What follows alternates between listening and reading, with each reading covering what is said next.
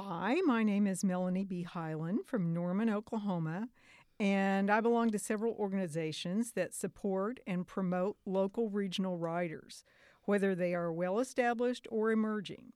This podcast is designed to feature the work and lives of local and regional writers. Today is June 28th, 2021, and my first guest is Norman writer Glenda Huffnagel. Glenda taught at the University of Oklahoma for 42 years. She began as an English major and graduate student and then moved into communication and human relations. While at the university, she also taught on military bases in Europe and in the Pacific, but living overseas is not new to her.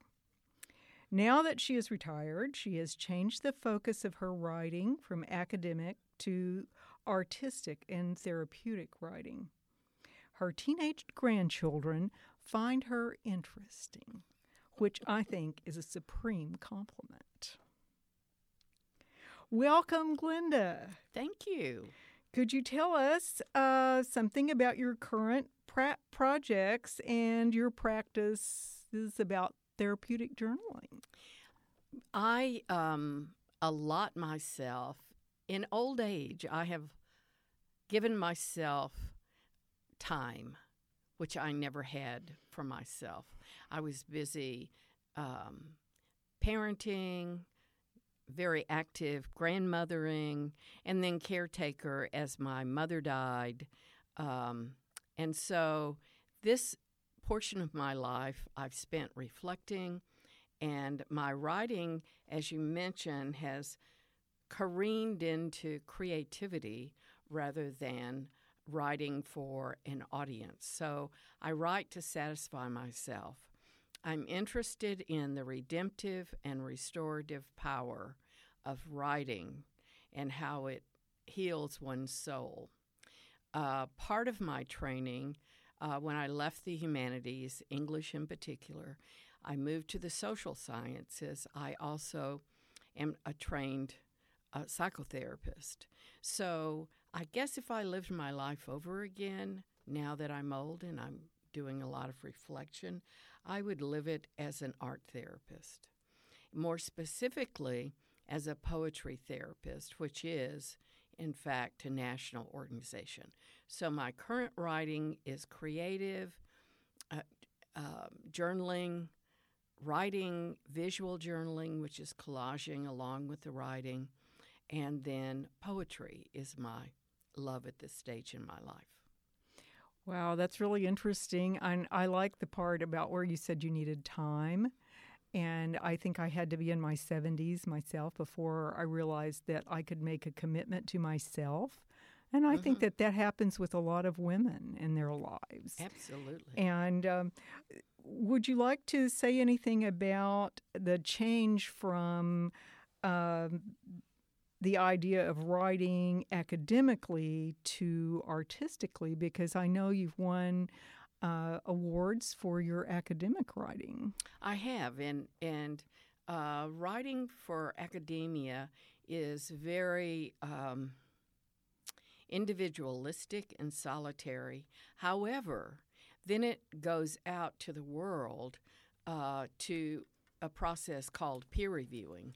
And so a committee of your peers, your work is sent blindly to other academics at other universities, and they blindly review your work, and it may or may not be published. And it's a very lengthy, time-consuming, and sometimes cruel process. Can be very disheartening. I did it, and what I did was kind of sidestep the writing in social sciences, which is highly quantitative. They're interested in counting things. I was interested in the quality of things, so my writing was qualitative. I love autobiography and memoir. They're my favorite genres. I love learning from lives. My joy reading is murder mysteries. And your book I was privileged to read early on, and thrilled with all the local sights and sounds of our hometown. But creative writing is for myself. I don't care if anyone ever sees it, although I say that, and I think, as I've told you, about maybe doing a chapbook or publishing my poems in one place. But I haven't gotten around to that, and I may or may not. Maybe I'll send it out into the world. I just don't want to do writing for others anymore in my life. Well, I feel the same way, actually, even though I independently published my book, and thank you for the nice compliment. It's there if someone wants to read it, but it was the writing of it that was the most important for me. So, well, tell us about, because I think this carried over from what you did academically to what you're interested in therapeutically and artistically, about the themes in writing that are important to you. I am most interested in how we, in women's lives. I also taught in a graduate program for 26 years that, like you said, was on military bases overseas and here at the University of Oklahoma. They were graduate seminars, and I tapped into a wide, diverse range of people, and it was women's lives that interested me most. And in the 1980s, I taught a course in women's studies called Women, Literature, and Social Change. So I'm not interested in women's development in isolation. I don't believe that we are autonomous selves living as little beings out alone. That is the Freudian notion of human development. I believe in the Wellesley Centers for Women created a model for therapy called self-in-relation theory, which evolved into relational cultural therapy. So we don't look at selves, women in particular, as isolated, but we look at their connections to each other and how they connect to the world and how we are embedded in our culture. And so I use that, for instance, when I did my dissertation long ago, I wanted to use a technique called autoethnography. My committee would not allow me to use it, and I figured, it's my damn dissertation. But I couldn't get it without going through their gatekeeping. So I said, okay. So after I finished, then I took what I loved, autobiography and memoir, and I embedded it in culture. And there's a whole new field of writing called autoethnography. And my first piece of writing was for a scholarly journal, and it had to do with growing up working class and learning to pass as middle class. We learn children that grow up from impoverished backgrounds shape their lives in ways that help them pass beyond their impoverished beginnings. And so I wrote about that and how we become chameleons. But the cost of that is losing the authentic self. So what I've done developmentally, personally, in my own therapeutic work is to go back and reclaim those southern, rural, impoverished beginnings and claim them as part of me too. So I'm not just a mask, a facade, trying to pass as middle class in the world. I guess I am middle class. But I'm also a person that can slide right back into, how y'all doing? Looks like somebody cooked something good for supper. And so I can slide back and forth depending on my audience. And for that, I think I'm supremely grateful. So my love is women's lives and how they shape their lives and develop, particularly in responsive ways to the needs of others, too. Well, you've just given us a little taste of your voice. So could we hear something from an autoethnography piece and maybe some of your poetry, too? Sure. So in 2015, I published a book called The Reproductive Lives of 20 Middle-Class North American Women. The one thing, autoethnographic analyses with bibliographical extensions. Well, guess what, y'all? I didn't get to pick that title. And I knew going in that I had no rights over the title. And so what I understand from the publisher is that horrible title has to do with how books are categorized. So when scholars research, they can find it. Well, I wouldn't want to read it if I found something with that title, but nevertheless. So this was a book that I sent out calls for papers nationally and got 19 women, all of whom were academics, to write about their reproductive lives. And they wrote about the beginning of their reproductive life at Minarchy all the way through. Two of us wrote about mothering our mothers and helping them die. So this was a chapter about grief and loss. It's a chapter I wrote.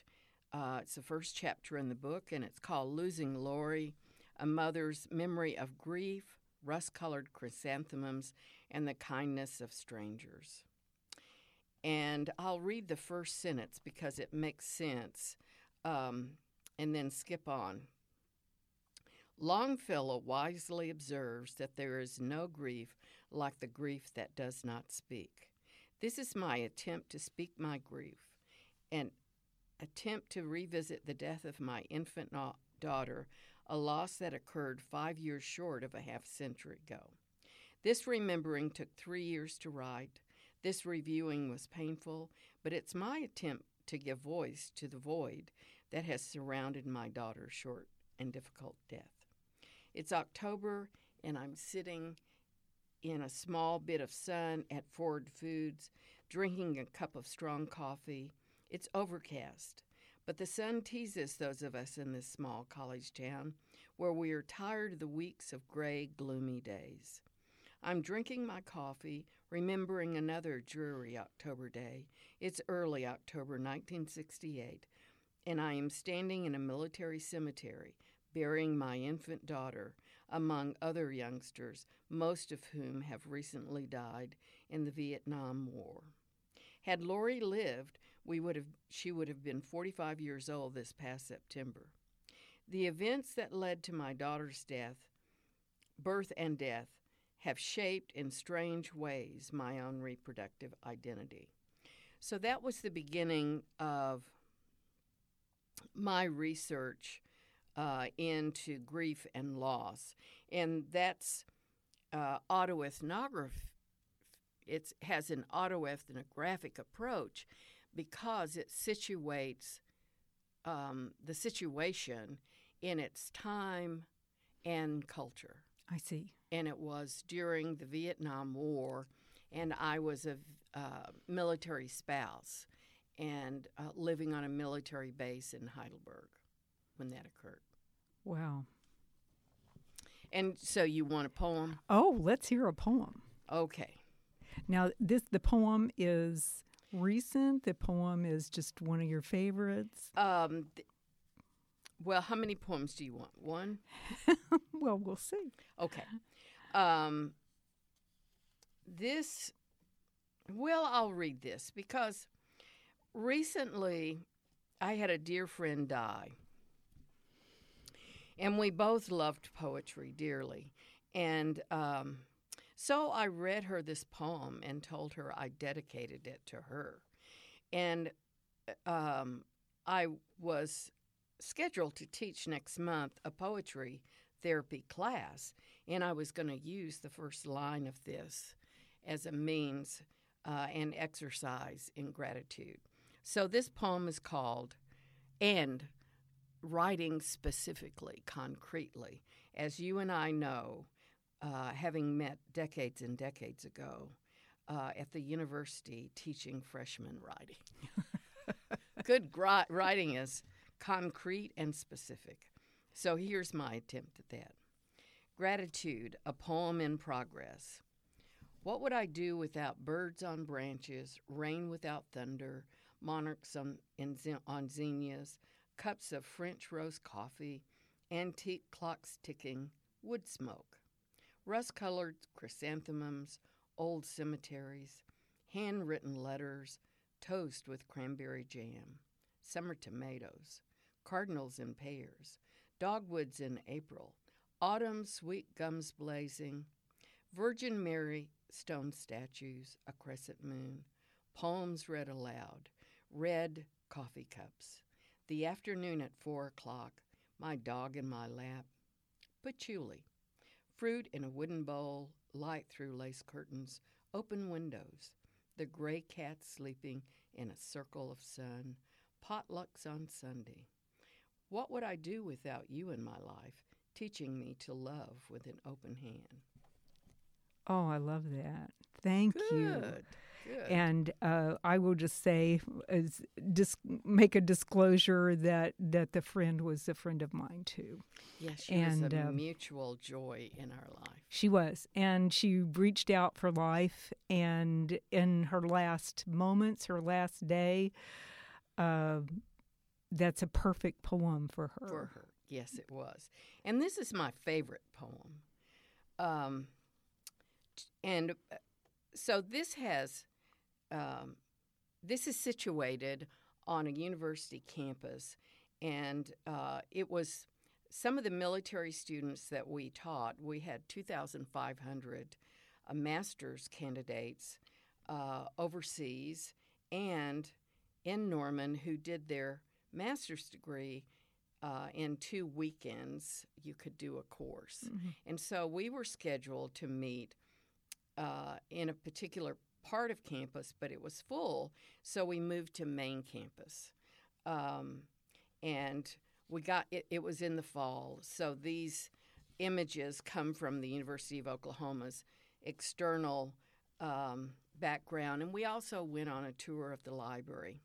And sometimes I like to begin my poems with a quote from someone else, and this begins, the title is, So this poem came about as a meditation to my students as we ended. So I like to end classes with a poem that arises as my self-experiences the students in the class.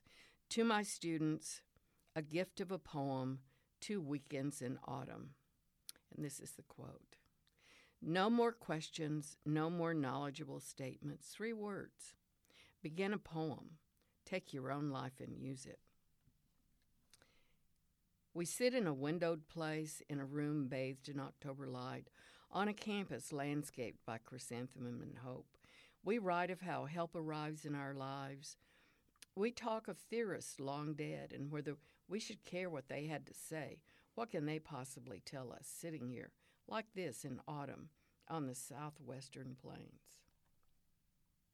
We've come here to affirm what we already know, that choice is as essential as air, that laughter and love should never be rationed, that carved oak angels protect the great reading room, that our ancestors sing truths through us, that sometimes gifts arrive in our lives wrapped in red and gold bows, that the 2 words thank you have magic in them, that all our stories deserve being told, that everyone requires a room scented with lemongrass and verbena, that we sometimes need to read books backwards, that our visions only arrive out of our silence, that the spaces between us require only a bridge, that our poems are carried in small satchels held close to our hearts, that we all must take our lives and use them.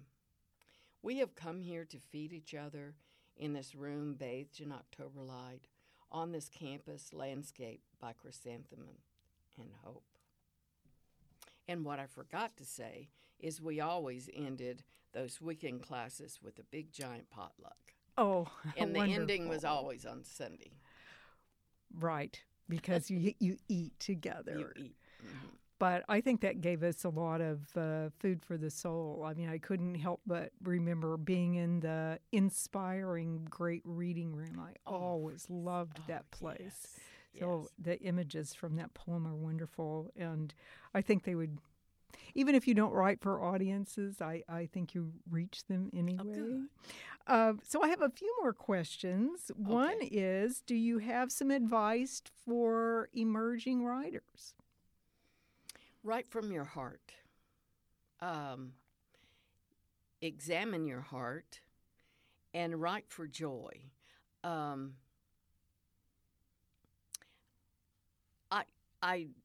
Writing and reading is crucial to my life, and so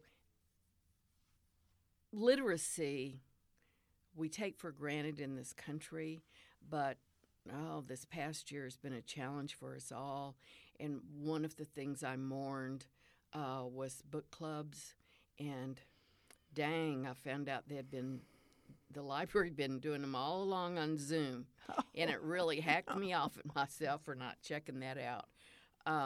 But to me, heaven is really having a group of people read the same book and discuss it. So read and write from what you love, and write for yourself. Well, I think you anticipated one of my questions, but I wanted to ask you something I meant to ask you earlier. Tell us some of your favorite authors. Who do you like? I love nonfiction, books about writing. I have two favorite authors that write about writing. One is Natalie Goldberg, and she wrote two books that informed my writing. One of them was called Writing Down the Bones, and the other is called Wild Mind. And she is a Buddhist practitioner who lives in New Mexico. And, she gives wonderful exercises in her books. I can remember one that I did waiting to go into a doctor's office, and I can't remember which book it was from. It was called, the stem was I'm remembering. And you just write for like 5 minutes. And then she had you write I'm not remembering, and write on that in the same amount of time. And she sees writing as meditation. So writing for her is a meditative practice. And I had the joy of taking a Zoom workshop with her, which was a dream, in October through Zoom, through the Upaya Center. Every year they do a haiku workshop, and it lasted the whole weekend. It was pure joy. The other writer that I love is Anne Lamott, and she writes books on writing and life. And her most recent book, she deals with recovery in a recovery program. And her first book was called Bird by Bird, and I read that when I was teaching writing. And the title comes from her experience as a child when her brother had this huge writing project as a boy, And he didn't write on it until the night before, and so he says to his dad, "How am I supposed to write about all these birds?" And his dad said, "Bird by bird, son, bird by bird." And that's what she advises us to do when we look at a bird page. When we look at a page that's blank, all I have to do is write a word, and then another word comes. I can't remember if it was Natalie Goldberg or Annie Lamont also had the suggestion that you have an index card. When you face a blank page and you're stuck, all you have to do is fill up that index card. Well, thank you. Thank you for all those inspiring words and for your beautiful writing. And thank you for sharing some of your writing and your thoughts with us. You're welcome. Really appreciate it. I think that there's just a wealth of local and regional writers out there, and we're just scratching the surface. Good. This has been very enjoyable, and I'm honored and privileged by being asked. Thank you so much. Welcome.